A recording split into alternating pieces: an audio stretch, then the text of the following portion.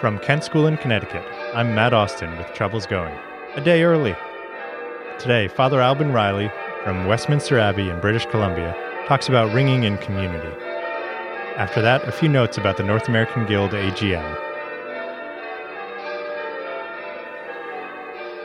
Father Alban Riley, welcome to Troubles Going. Thank you for taking some time to talk with us today.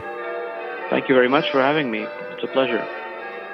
So I'm speaking to you. You're in British Columbia now, but I understand you grew up in Ontario. Is that right? That's right, Kingston, Ontario. All right. And I don't know, what were you like as a kid? Were you a sporty kid? Were you a nerd in school? Were you a drama kid, a music kid? Well, I was more of the nerd kind, I think I would say, yeah. Like I was good at school and didn't get much involved in sports. And you're a teacher now, is that right? You teach? That's right, yeah. What do you teach?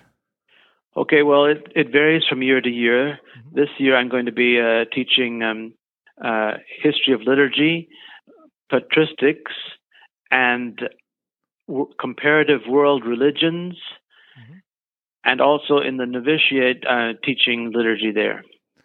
And so now people may have picked up on a few clues here, so maybe we should pull back the curtain. You are, in fact, yes. Father Alban Riley, and you're teaching at a seminary. That's right. At Westminster Abbey. And I'm in a monastery. Yes, that's right. I'm in a monastery. Right. So it's Westminster Abbey out in Mission, British Columbia. I want to ask, because this is something that always interests me. I'm wondering how, as a kid, and then coming up through your teenage and early years, not really what your call to vocation was, although if you're interested in sharing that, I'm glad to hear. But how you came to become aware of living in religious community as a thing that is still done these days. Did you grow up around yes. some friary or something? Okay. No, I didn't grow up around a religious community, but I was just aware of it because we were a Catholic family, and you just know about the religious life. At least you did at that time, and so I was only aware of monasticism from my studies of history, rather than having visited a monastery itself. And it just struck me one day, well, why not you? And I started to do research and wrote to various places, and I ended up here in British Columbia. And did you, forgive me for asking, but was it in the family also? I mean, I think of I have Sister Pat and Sister Mary in my family. Also growing up Catholic. Was that something? Nothing close. I had a great aunt who was a religious in Austria. And actually, your family, did you say your family's from Germany originally? My father was English and my mother was German, and I was born in Germany, but we moved to Canada when I was young. Okay. So then coming off to seminary and then becoming ordained, was that actually over, did you say you came to British Columbia? That was at Westminster Abbey? That's where you've been? That's right, yes. So you're teaching comparative religion and patristics, and I'm sorry, I forgot what else. And so comparative religion, patristics, history of liturgy, and liturgy for the novices of the monastery. All right, and for those who may not be aware, would you mind sort of walking us through what the life cycle looks like? If I were young and if I'm at any stage of my life and yes. I think I've got a calling to live in religious community and I get some information, what do those big steps look like? Novitiate and ordination and. Okay, so the beginning is you're just inquiring, and then if you are interested, you can come to the monastery and live there as a postulant, somebody who's asking. And that's a flexible period. It can be short or it can be long, depending on what your experience is with that community. Mm-hmm. And then you enter the novitiate, which is a year of trying the vocation, of seeing whether it's for you and for the community to see whether you are for them, so to speak. And then after a year of novitiate, you can, after the community votes positively on you, you can make what are called temporary vows or simple vows, your first vows. Mm-hmm. With Benedictines, it's a vow of obedience, fidelity to the monastic life, and stability. And fidelity to the monastic way of life includes poverty and chastity. Mm-hmm. And then you make those vows for a period of 3 years. And at the end of that, you're voted on again by the chapter, by the community, and you can make your solemn vows, which last for your whole life. Right. And if you wouldn't mind, I think many people are probably familiar with vows of poverty, chastity, obedience. But the vow of stability, that's one that I think is unusual. So yeah, would you mind going into what that covers? That's right. So stability is pretty unique to the Benedictines, to those who follow the rule of Saint Benedict, I should say, and it means that the monastery where you make your profession becomes your home for life. You stay there. You don't go. You aren't transferred from one place to another as you are in many places, in many religious institutions, and you may be sent out to study or to do business or something like that, but you always come back to your monastery as your home. And you, of course, you mentioned the rule of Saint Benedict and referred to yourself as a Benedictine. That's right. That's the particular order to which you are professed. That's right. For those who, and I'd include myself here, aren't strongly familiar with the rule of Saint Benedict. What are those that set it apart from, say, being a Dominican or a Franciscan or? Okay, so Saint Benedict was lived in Italy in the 6th century, and he wrote a rule which over the centuries has proved to be very fruitful and adopted by many monasteries. And that's the important thing. It's monastic, so it's not like friars, like the Dominicans or Franciscans. It's not like a modern religious order like the Jesuits or a congregation like the Salesians. It's not centralized. The basic unit is the monastery, and as I say, you remain in the monastery for your life. And the order to which you belong, this is a cloistered order, is that right? I would call it. It's not cloistered in the sense that some women's orders are cloistered, where nobody can go out or in except under pain of excommunication and that sort of thing. But rather, it's a monastic order where your monastery is your. There's an enclosure. There's an area in the monastery where nobody else can go. But you can go out and you can do apostolic things like preach in a parish or something like that. Does the abbey? I should ask. Does the abbey welcome visitors, or is it? Oh yes, yes. Of course, during this COVID time, it's a bit different. But of course, normally we have our guest house. We have a guest house where people come to stay for retreats or quiet times or whatever. And they join us for prayer and so on if they wish. And we're in a sort of tourist location, so we get plenty of people coming through just to see the grounds and look at the Abbey Church and so on. Would you mind sort of walking us through what a typical day is like? Okay. I'm wondering about both when classes are in session or not, I suppose. Okay. That's sort of easy in a way because it's quite regular. So on an ordinary weekday, we would get up at 5 to 5 and have lauds or morning prayer at 5:15, followed by a time for private prayer, and then Mass at 6:30. That's a community Mass; everybody is there, and then and after that comes breakfast. Then then there's a period of time which most people use for spiritual reading, and then at 8:30 work would start.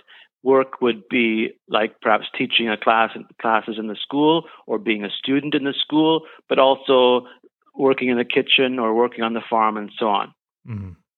So work goes from 8:30 till shortly before midday prayer, which is at 11:55. And that's, again, a community exercise. Everybody is there. And then after midday prayer comes our noon meal, which we call dinner because it's the main meal of the day, and followed by a recreation in common. We have a recreation room where we go to play cards or just to chat. Then the afternoon starts again with another period of work at 1:30 until until close to Vespers, which is evening prayer at 5:30, followed by supper at 6. Then a gap for dishwashing and stuff like that, and then vigils or nighttime prayer at 7:15. And that's followed by another period of common recreation. And then at 9 o'clock, a bell goes for nightly silence. So from that 9 o'clock bell until after breakfast on the next day, you have to observe a very strict silence. Mm-hmm. And can I ask, these prayer services through the day that you mentioned, Lauds and midday and Vespers, if I've participated in the Liturgy of the Hours at my church, are they similar to that, or is it a unique structure to your monastery or to your order? They're similar in the sense that there's psalms and scripture readings and prayers and so on, but the actual choice of psalms and readings is a bit different from the Liturgy of the Hours that you get from the 4-volume set that you can buy in a bookstore. It's after Vatican II, each monastery was allowed to sort of develop its own adaptation of the Rule of Saint Benedict with regard to that, and each monastery has its own system of saying the Psalms. So you mentioned a bell at 9 p.m. That signals silence for until after breakfast. I wonder if we can bring it round to the main topic of interest to some of our listeners. Where else in the day would we be hearing bells? Okay, so bells go. Our bells are to call people to worship. So they're before each of the community exercises of Mass and the Divine Office. So the bells. We don't ring a bell for lauds in the morning because that would be too early for some of our neighbors. Mm-hmm. But we do ring at 6:20 before Mass for the 6:30 Mass, and then we ring before each of the other hours, midday, Vespers, and vigils. But for the most part, those are just a single bell. We do change ringing. We ring a touch of 5 minutes before Mass every day, and on Sundays for 15 minutes, and also on Sundays before Vespers for 15 minutes, we do change ringing. But otherwise, it's just a single bell that's rung. And what sorts of things are you ringing? You know, most of us come from towers where we're teaching different people different methods. Some people might be working up to a particular project or a quarter peal or trying to learn a new method. What is change ringing in this setting? How does it end up playing out? It's very simple because it's only monks that do the ringing, and so there's not much, and it's only for 5 or 15 minutes. Mm-hmm. So we're concentrating on plain Bob and Grandsire, and we have done Stedman over the years, but that's out of fashion right now. Okay. And so we never do. As a community, we've never done quarter peals or peals, but those have only been rung by visiting groups who are on holiday or whatever. Mm-hmm. So we've got some change ringing, like you said, short touches going on before the daily office and before Mass and on Sundays. Mm-hmm. I wonder, I grew up Catholic and I'm a practicing Catholic now, and I don't remember ever hearing anything about change ringing or really anything more than one bell ringing in any church I visited or in any class I took in college. What's the history of English style change ringing, or what of it do you know of it intersecting with the Catholic Church? Right. It hasn't intersected very much, as you probably know. It's basically an Anglican thing in terms of religion. It developed in England when the Church of England was Anglican, and so only a few Catholic places you do change ringing. As it happens, there's one right in our neighborhood here in Vancouver, the Catholic Cathedral in Vancouver. They do change ringing. The way it happened in our monastery was this. our first abbot, before he was abbot, went to Europe after the Second World War, and he was looking for bells, and so he went because he was planning for the future monastery, the future location of the monastery, and he went to Whitechapel in London, and they said, "Well, what kind of bells would you like, English or continental?" And so he just said, "Oh yeah, English, please." And without knowing too much about what that involved, and that's how we got into change ringing here. And when was that? Do you know? That was in 1948. The bells arrived in 1951, but the bell tower wasn't built until 1957. And so that's when they were. So before that, they were on the ground, in their frame on the ground, and they were chimed. We have a chiming apparatus, but we didn't start change ringing until they were installed in the bell tower. Mm-hmm. And then, do you know how those early monks learned to ring changes? How'd you get to the point where you've got obviously a stable band ringing? That's right. Yes. So as I mentioned, in Vancouver, there's change ringing going on, and they various kind gentlemen came from Vancouver to teach the monks, mostly English, like Ted Lee, and I didn't know them myself, but that's the name that sticks out in my mind. Mm-hmm. And you've taught many of the monks to ring. Is that right? That's right. Yes. I've been ringing since I was in the novitiate myself, and eventually I got put in charge of the bell ringing. So I've been involved in teaching. Yes, that's right. And I'm wondering, in the regular daily schedule, when do you make that time to teach people to ring or to practice a method, or is it all those 5 to 15 minute chunks a day when you can get someone to put their hands on the rope for the first time? So we use the period between 8:30 and 9 o'clock in the evening when you can leave the recreation, but the nightly silence isn't yet on, and that's the time when we practice and instruct. For practice, that is, say, practice for those who are learning to ring. Mm-hmm. For regular, we don't have regular practices for the band, but if they are, they're on a Saturday morning or early Saturday afternoon. And of course, putting your hands, I'm sure there are many people who can only dream of being able to go up to their tower 4 times a day, 5 or 6 days a week, going in 20 to 30 times a week, even if it is only for 5 to 10 minutes. Right. You really, really let something soak in over the course of a week that way. That's right. That's as I say, it's limited, but it's constant. And the reason is the purpose of it, which is to call people to divine worship. So I'm going to put you on the spot a little bit, because I didn't know before we started this that you taught specifically history of liturgy. And I wonder if you can tell us anything about how bells specifically, but even the different ways in which music has played a role in the liturgy, but really, how bells have played a part in the history of calling people to worship, being part of people's worship, signifying a particular special moment within the worship. What's the long history of bells in the Catholic Church and in its worship specifically?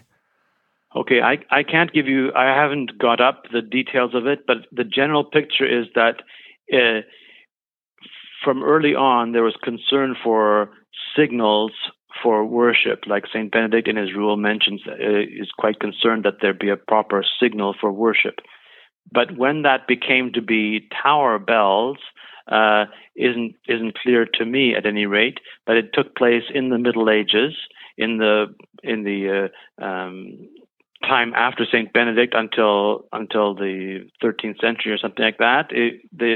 There were bells used in the Western Church to signal worship, and that was the main purpose of them.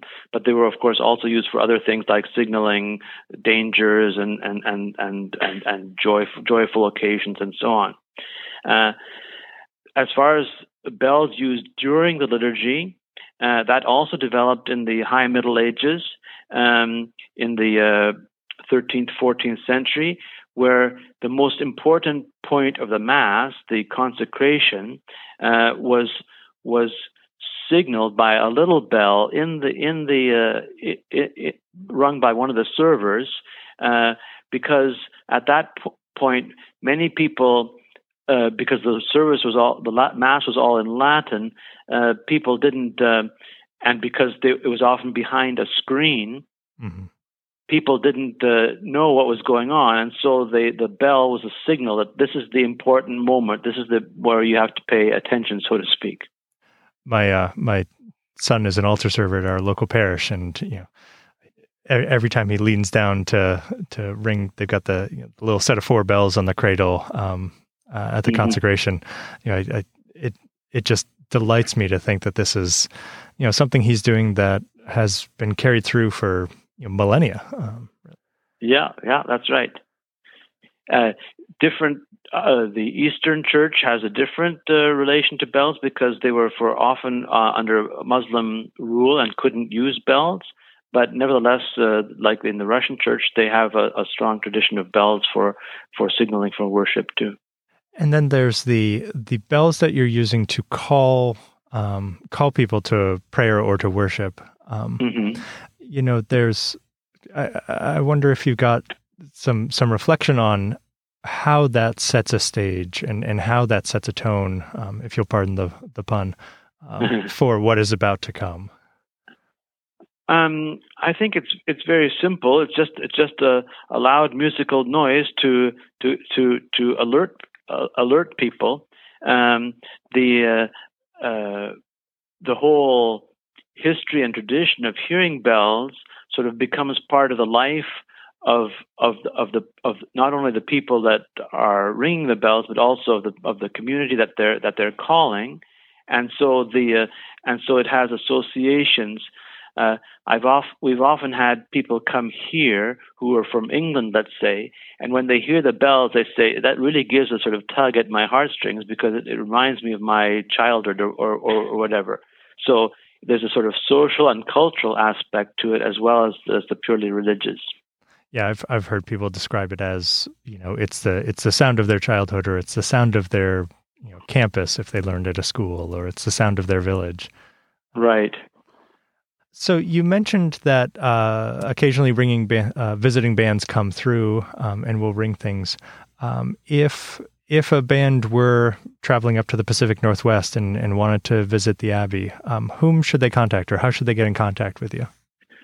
So they could certainly contact me. As I mentioned to you in my email, I'm not actually ringing at the moment because of an eye problem, but I'm the contact person at the moment. Contact me, or just contact the Abbey general phone number or email, or look at the Abbey website, which is westminsterabbey.ca, because we're not the same as Westminster Abbey in London. Of course. and just ask.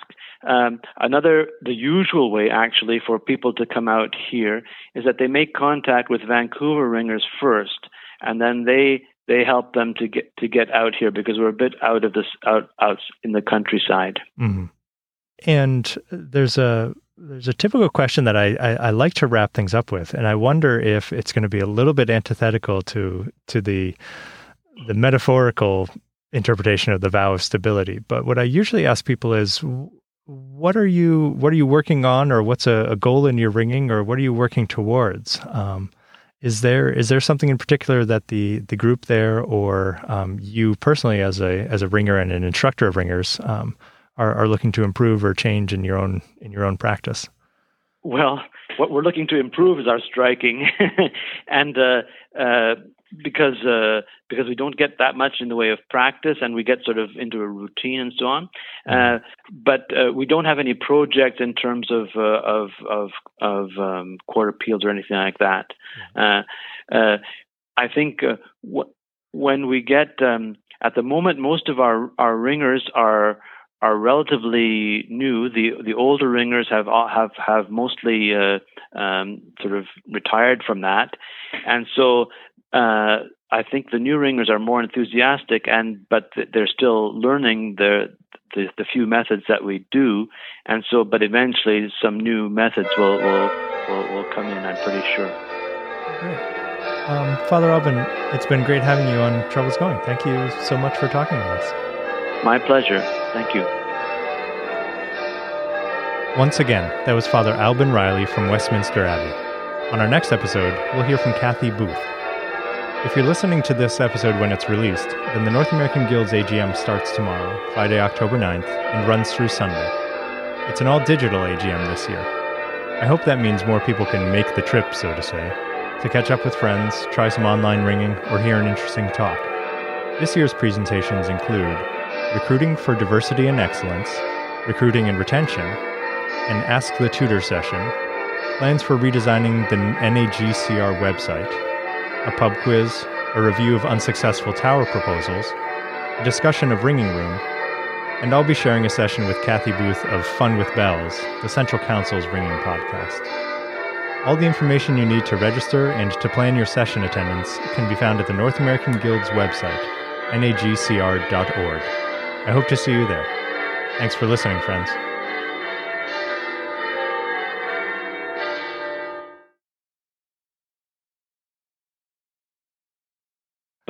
But in fact, of course, you are also calling the monastic community to worship, and so we continued ringing, right. And the now the church is more open. It's still restricted by the government, but people can come now. But anyway, we never stopped ringing.